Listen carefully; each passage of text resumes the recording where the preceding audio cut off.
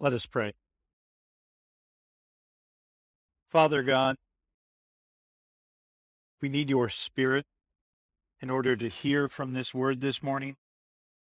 So we pray that you pour it out on us so that through these words, we might have a better understanding of your love for us. We ask this in Jesus' name. Amen.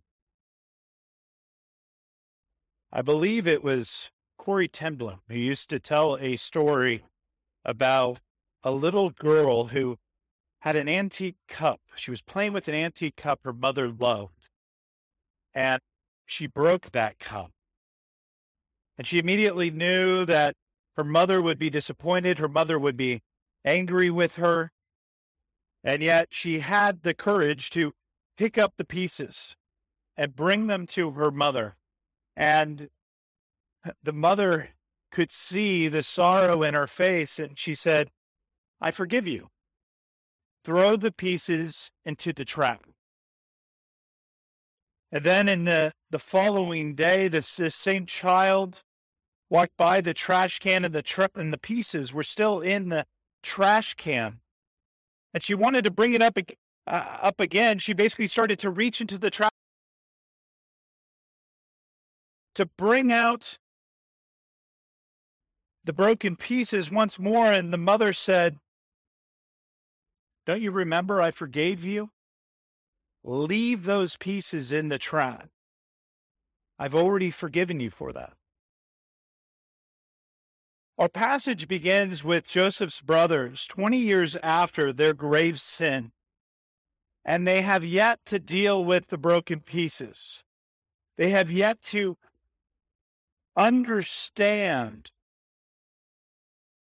the principle of being prepared for the grace of God, of being prepared to come before God and repent of their sin. They are actually in this state of spiritual immaturity. Even Jacob at the beginning of this passage seems to remark about this, and they're just standing around. See, the covenant family of God, the first family of God, this unique family of God, is starving in Canaan, the land that they are in. They are starving to death.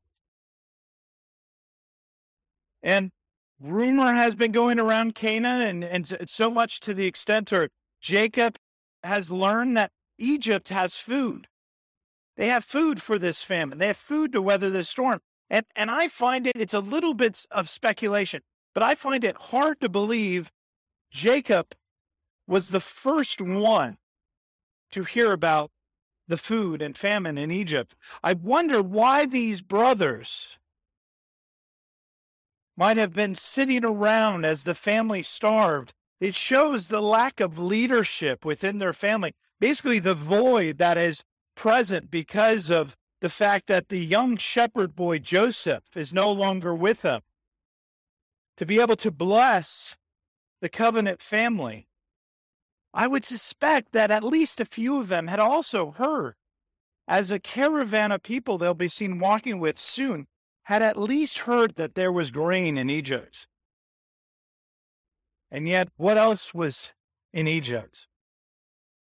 What else was in Egypt was a reminder of the brokenness of their own sin. And so I wonder, I speculate, I admit, but I wonder if part of their beginning this passage unmoving and unmoved in order to deal with the family's starvation is in fact a part of being captivated in a sinful way, in a mournful way about their sin and not understanding grace.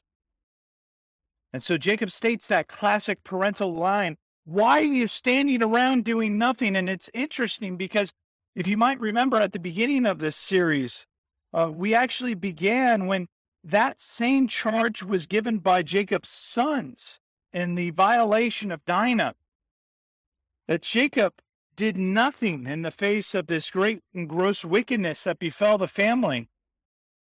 And here now, and actually that charge led Jacob to a series of introspection and actually a great reform for his household and the idolatry that they embraced. And now here the brothers have their moment where they are not seeking out the Lord. They are not acting.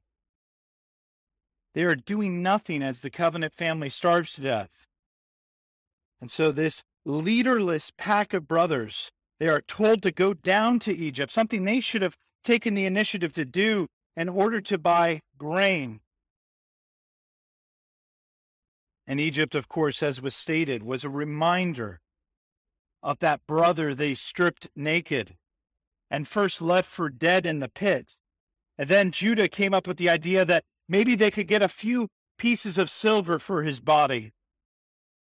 So again, I will have to wonder if actually, maybe even going to Egypt, there was a potential fear of retribution by God. Actually, as the passage unfolds, it seems to be the case.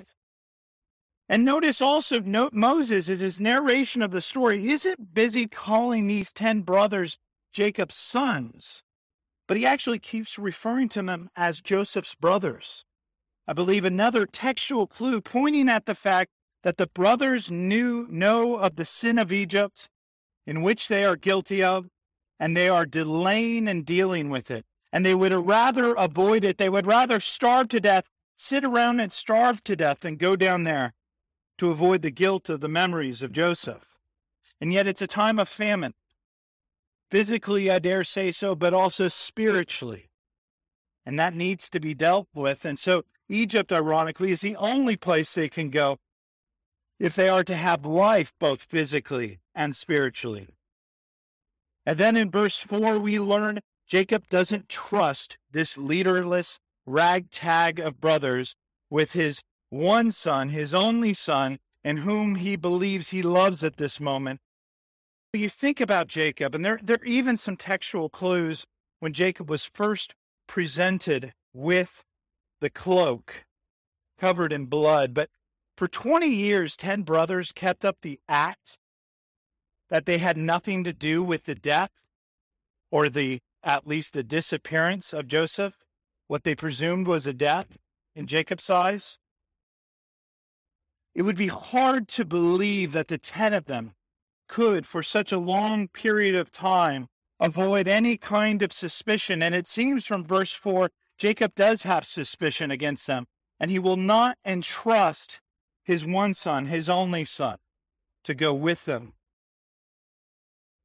And so by verse 5, the 10 brothers are going down, and it's clear in the text they're following a large caravan of people. Basically, a large group in Canaan is going to follow.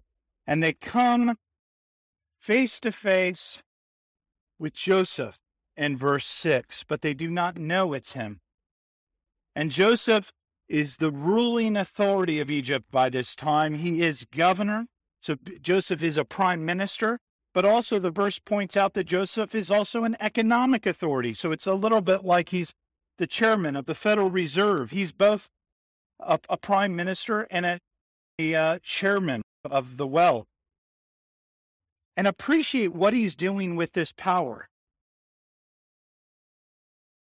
Think of the advantage that Egypt has.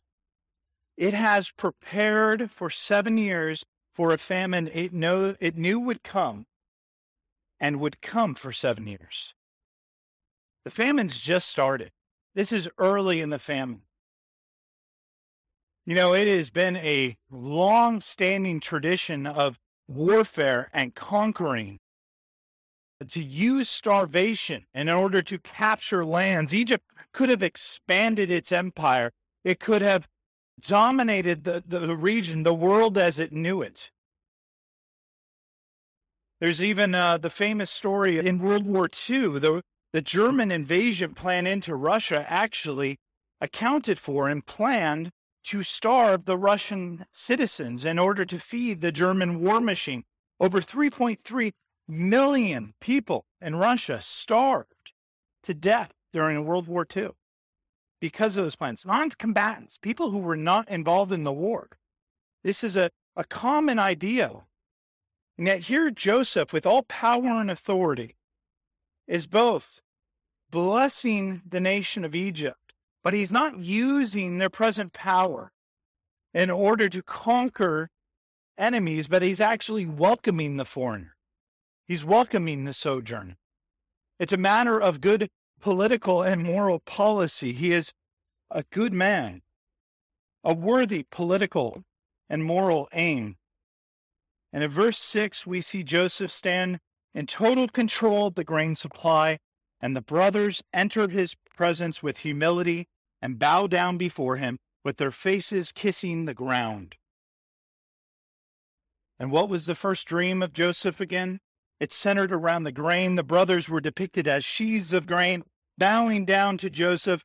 And in verse 7, as the brothers bow, Joseph recognizes the brothers before him. Just as Jacob recognized the blood-soaked cloak of Joseph, and Judah recognized the elements that Tamar held that said he was the one of guilt. Now Joseph is face to face with his encounter of recognition. And it's interesting what develops. There's really two trains of thoughts that you have to take in what happens next. If you have kind of a Kantian ethic, and there are commentators with this, I am guessing there are going to be people here today that will see Joseph's response in this moment as sinful. I don't take that view, but if you hold that view, I respect that view today.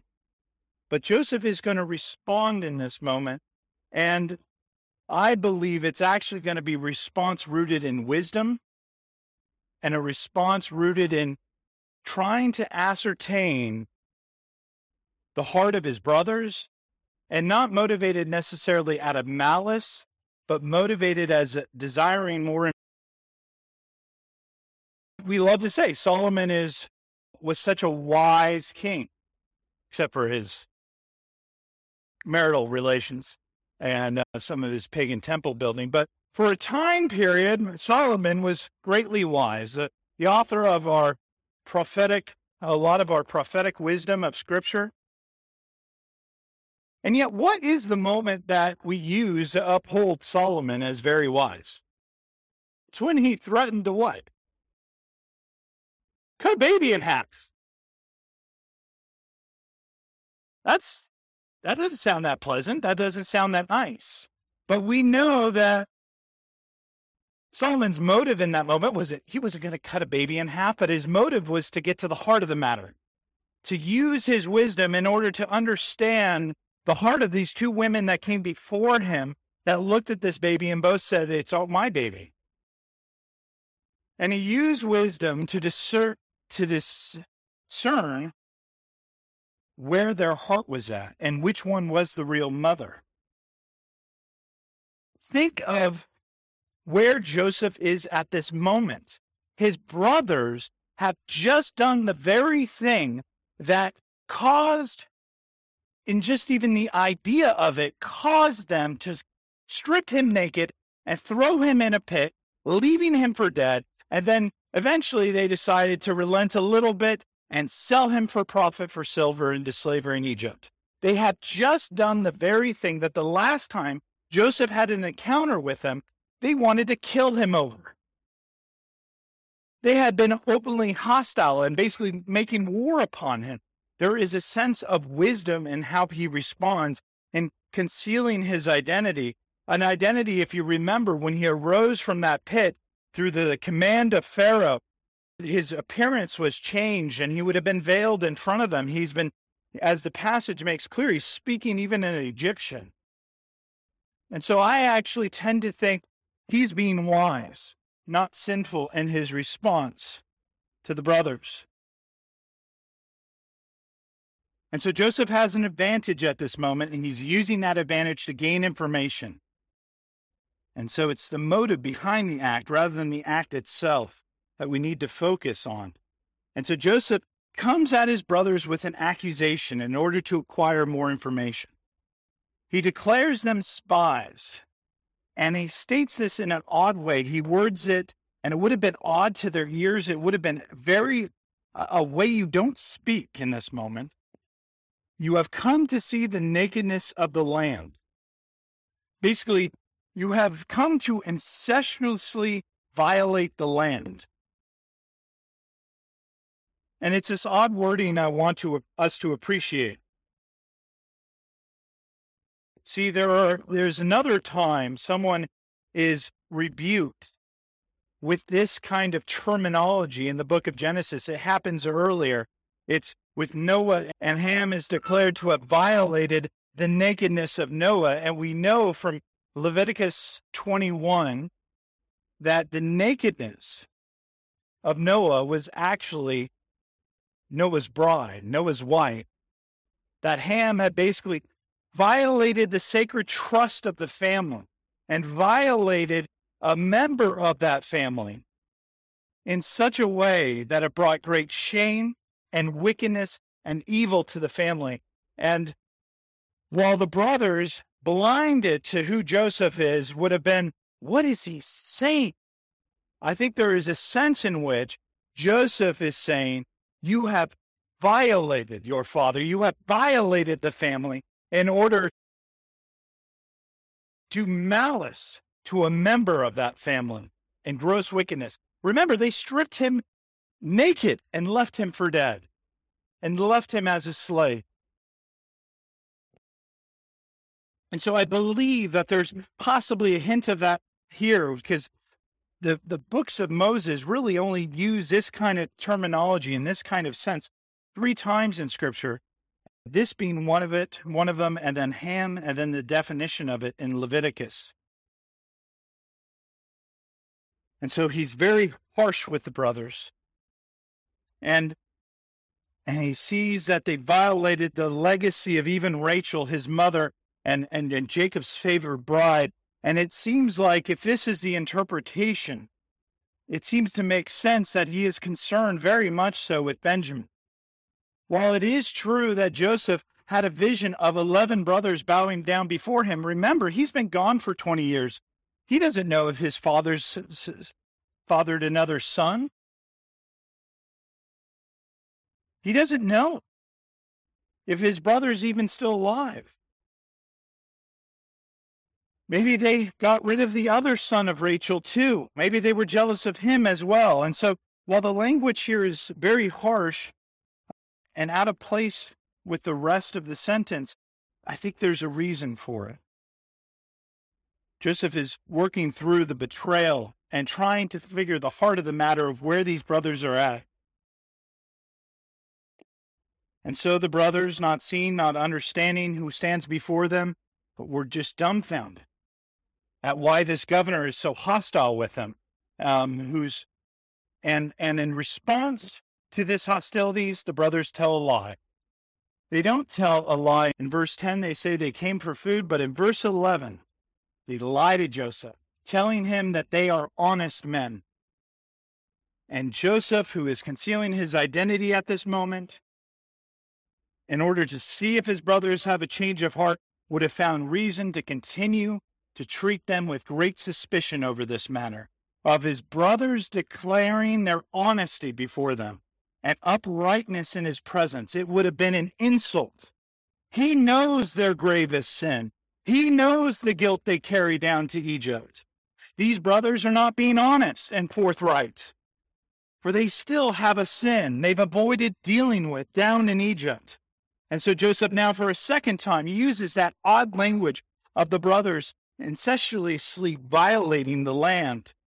And then ironically, in an attempt to prove their honesty before this bombastic governor, the brothers in verse 13 use their family history to vouch for their good conduct. You couldn't pick a worse thing to say at a worse time to this veiled son of Israel. Oh, we were this family of 12 brothers, but one brother's dead. Yet another falsehood from their lips. They've told Joseph now. He is not dead. And so in the mixture of truth and lies, Joseph, at the start of verse 14, begins to establish a plan in order to get to the heart of the matter, to sort out truth from fiction in regards to his brothers. Joseph has come up with a test. And that word test has a parallel with Genesis chapter 22, when Abraham was tested, first told to go out to the region, and then 3 days later, in this region, the Lord led Abraham, was told to take his son, his only son in whom he loved, up a mountain in order to offer him to the Lord. Here's another moment of a great test in Genesis. And ironically, if you think about this, the test that's created will require for Jacob a much similar sacrifice to take his one son, his only son in whom he loves at this moment, and to allow him to go with these brothers that he likely suspects did his first son harm down into Egypt. And also these brothers would then have to carry a favored brother to Egypt. The parallels are incredible, and the tests that Joseph sets before them are remarkable and have threads with other tests of Scripture of this kind. And yet, Joseph knows this plan will work because he knows there are plenty of years left in the famine to come, and Egypt holds all the cards because it holds all the food, and for the household not to starve, eventually the son must come. And so Joseph states at first, I'll imprison all 10 of you at first, and then send one of you to go fetch your brother. And yet after 3 days in the pit, a period of time parallel to Genesis chapter 22, verse 4, when Isaac learned of God's full plan 3 days later, in his test with Isaac, a new plan emerges from the favored son of Israel. And the plan is this. Joseph makes clear he offers this plan, first off, because he's a God-fearing man, a man who actually fears the God of Israel. And the new plan is this. Joseph does not want his brother's household to starve to death. He actually wants them to carry as much grain as they possibly could to go back to Canaan so that the covenant family of God could be spared. Realize every day there's a delay. There is a threat of starvation for those whom he loves. And so he decides to only keep one brother, sending all the others. And because he cares about the covenant family of God. So Joseph's plan wanted to protect the covenant household above all costs. How did we begin the passage? With the 10 other brothers not concerned with protecting the covenant household of God at all costs. He is the leader of the brothers. He is the brother in whom is the true shepherd boy of God. And these dim-witted brothers, they can't still see who this is in their midst. They're absolutely blind to the love that they're being shown in this moment, the graciousness of this moment. They're not prepared to receive it. They see this generous plan of Joseph to save their household, to save their family as a curse, as a punishment by God. And so they look at this situation and they see the very worst of God, instead of seeing the divine generosity of God that is unfolding before their very eyes. While these brothers might be blind to Joseph, what they are even more blind to is the fact that God is trying to love them. And they misconstrue God's love and plan for their lives as hate. Oh, how this fits the modern world to a T.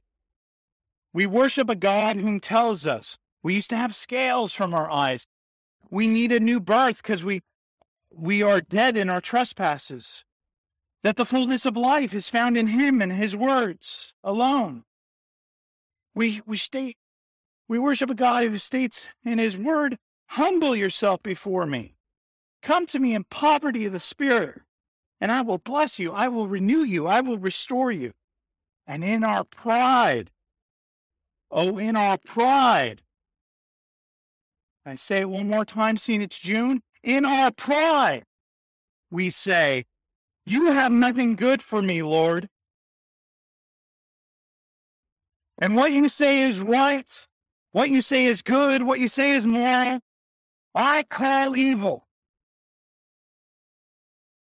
And I will call what you say is evil and wicked, I will declare it good in my pride.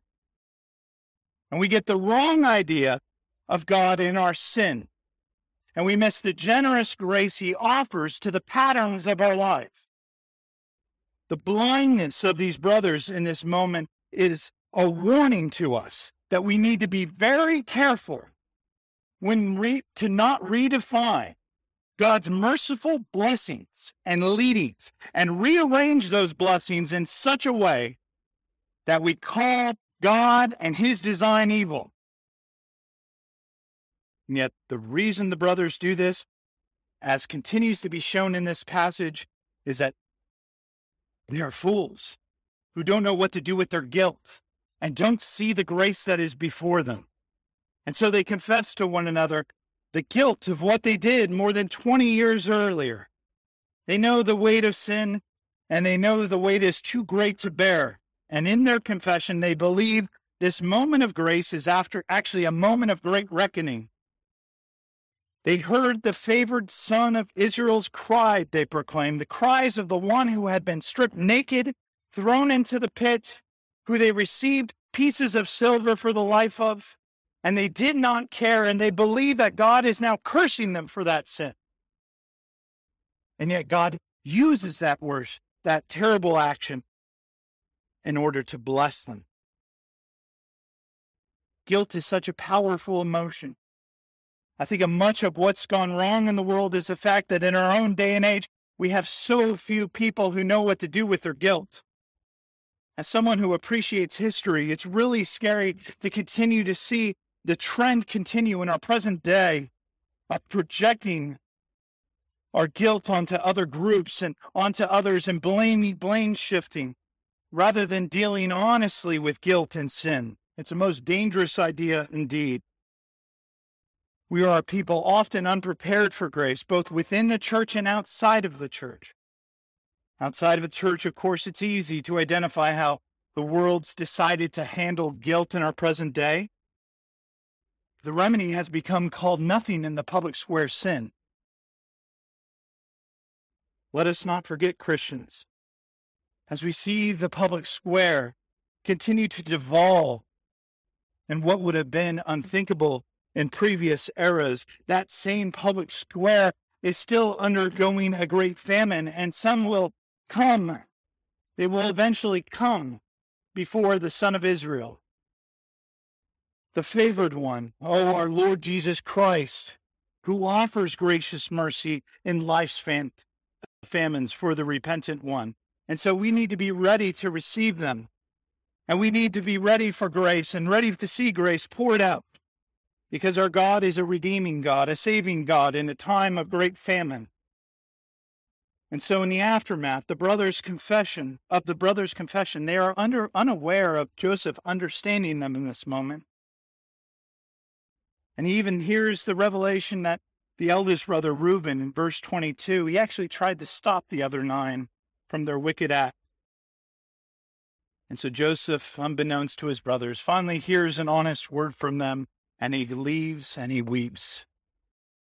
He's so overcome with emotion by the acknowledgement of their sin.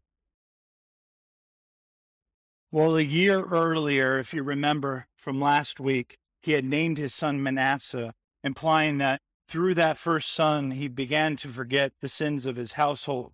He is having at this moment a far greater weight lifted than Manasseh could ever offer.